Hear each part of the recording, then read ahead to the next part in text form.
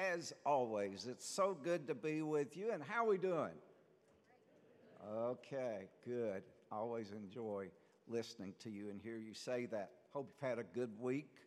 And what a joy it is to always gather together to celebrate the Holy Mass. And what a beautiful time of the year, isn't it? This is sort of an amazing fall for Louisville. That's for sure. That makes sort of a highlight kind of thing, and pumpkins and gourds and, all those kinds of things. But there's also something very important about October that has to do with the Catholic Church in the United States, and it's called Respect Life Month. Have you heard about that? Respect Life Month. And actually, this Sunday is called Respect Life Sunday. Now, why does the church make such a big deal about life? Well, it does because it upholds the sanctity of life. Life is sacred. Life is what is the wonderful right that we have been given. See, here's the reality of our situation. You and I are people of life. And why are we people of life? Why are we so for life? Because that's what God is.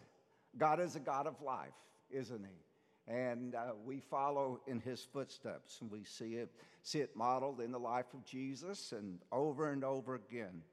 So what I'd like to do this morning is take a few minutes to quickly review what the church teaches, some bullet points regarding the sanctity of all human life, and then offer you a few comments on this. There's a constitutional amendment coming up on November the 8th. It's called Amendment Number 2. Have you heard of it?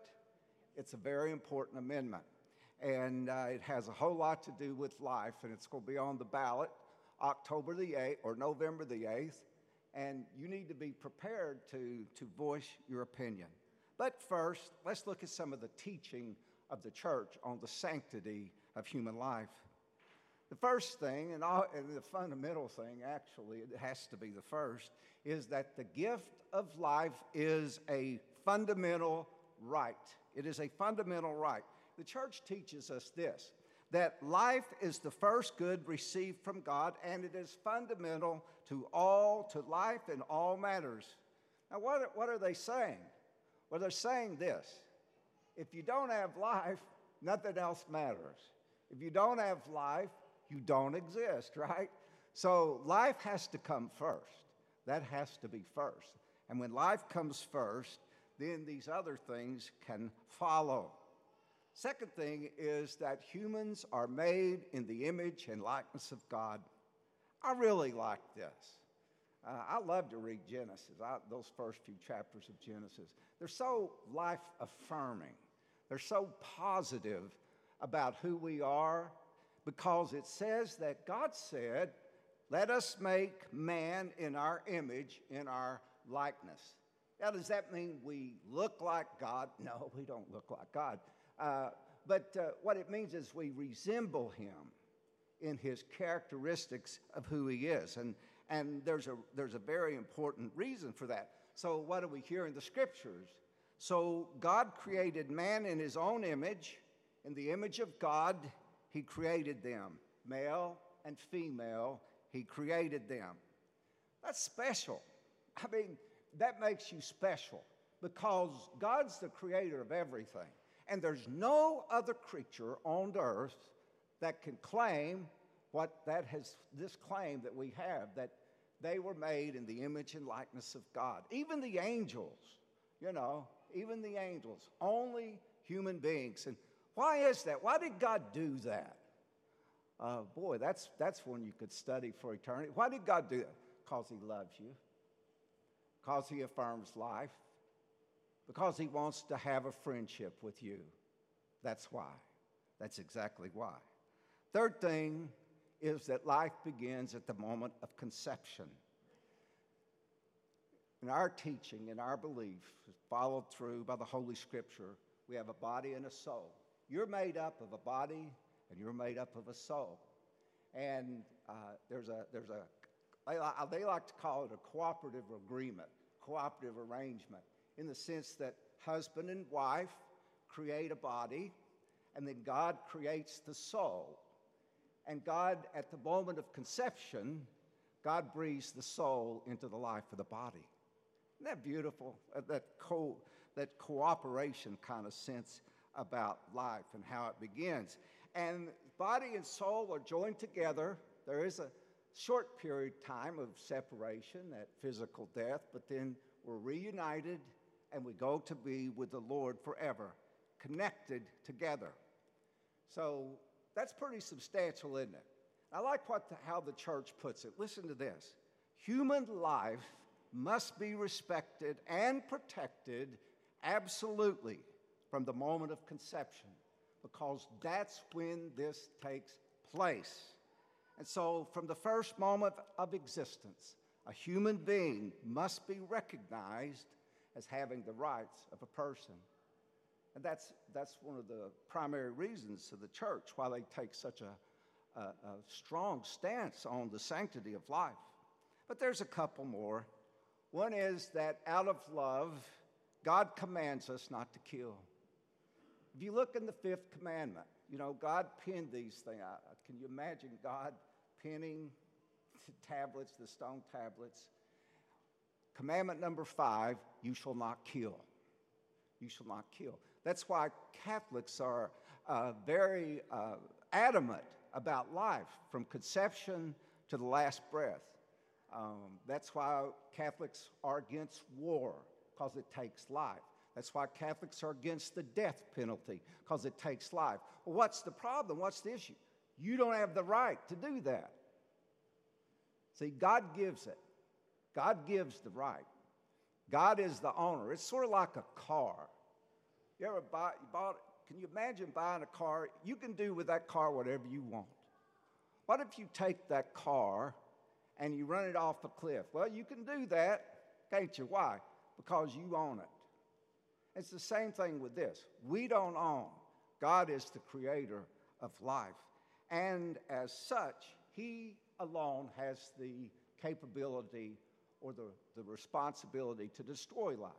Now, fortunately for God, God is a God of life. He doesn't want to kill people and zap people. He's not into that. But it does teach us the responsibility that the Lord has, in the sense that it's his right, not our right. The fifth thing is that Jesus gave preferential treatment to children. Jesus was always giving preferential treatment. This is one of the things that attracted me to the Catholic Church, is this preferential treatment. Well, who does Jesus give preferential treatment to? Well, that's a no-brainer. That'd be the rich, the powerful, the successful, No, that's not what he said, was it? What he said? He said, we give it to those who are most vulnerable. And then Jesus, he modeled that. Who did he give preferential treatment to? The poor, the elderly, the sick, the disabled, and children, didn't he? He had a couple of tough run-ins with the disciples on children.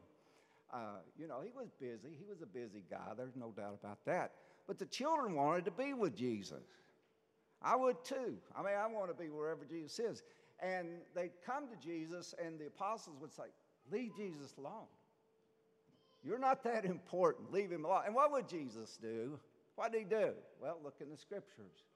What did he do? That's right. He says, get your act together, apostles. Let the children come to me. And he would take them, it says, in his arms. I'm sure he gave them a big kiss and a big hug. Why? Because God loves them. God loves children. And so that raises a very important question as we think about preferential treatment and love. Can you think of anyone more vulnerable than a child in the womb? I can't, because you're totally at the mercy of those around you. But I think the final thing that really sort of brings all this together for me, it's all of this plus more. It's what God says about himself, how he's revealed himself. Same thing with Jesus. What did Jesus model? But this sort of does it for me. See if it does it for you. If you were to walk up to Jesus today and you were to say to Jesus, Jesus, would you tell me what you think? What do you think about the fact that in 2020 in the United States there were 930,000 abortions? What do you think he'd say, knowing Jesus? Well, I thought about it. I don't think he'd say anything. And you know why? Because he'd be sobbing. He'd be sobbing. He'd be crying. How? God is a God of life. What did he say? I came that you might have life and have it abundant. I think he'd be sobbing. Well, when you look at problems of this magnitude, sometimes we feel like that we're helpless. We don't really can make an impact on such a very important issue to us. But you've been given a privilege now. This is a privilege that hasn't been around, we've not had for 50, 60 years, as a matter of fact. And you have that privilege, and you have the opportunity on November the 8th to vote on a ballot. And that ballot is about a constitutional amendment to protecting the rights of the unborn. Now, just a couple of statements on this. This is an opportunity that you have to make your voice heard. And it comes out of a recent Supreme Court decision it's called the Dobbs versus the Jackson Women's Health Organization case.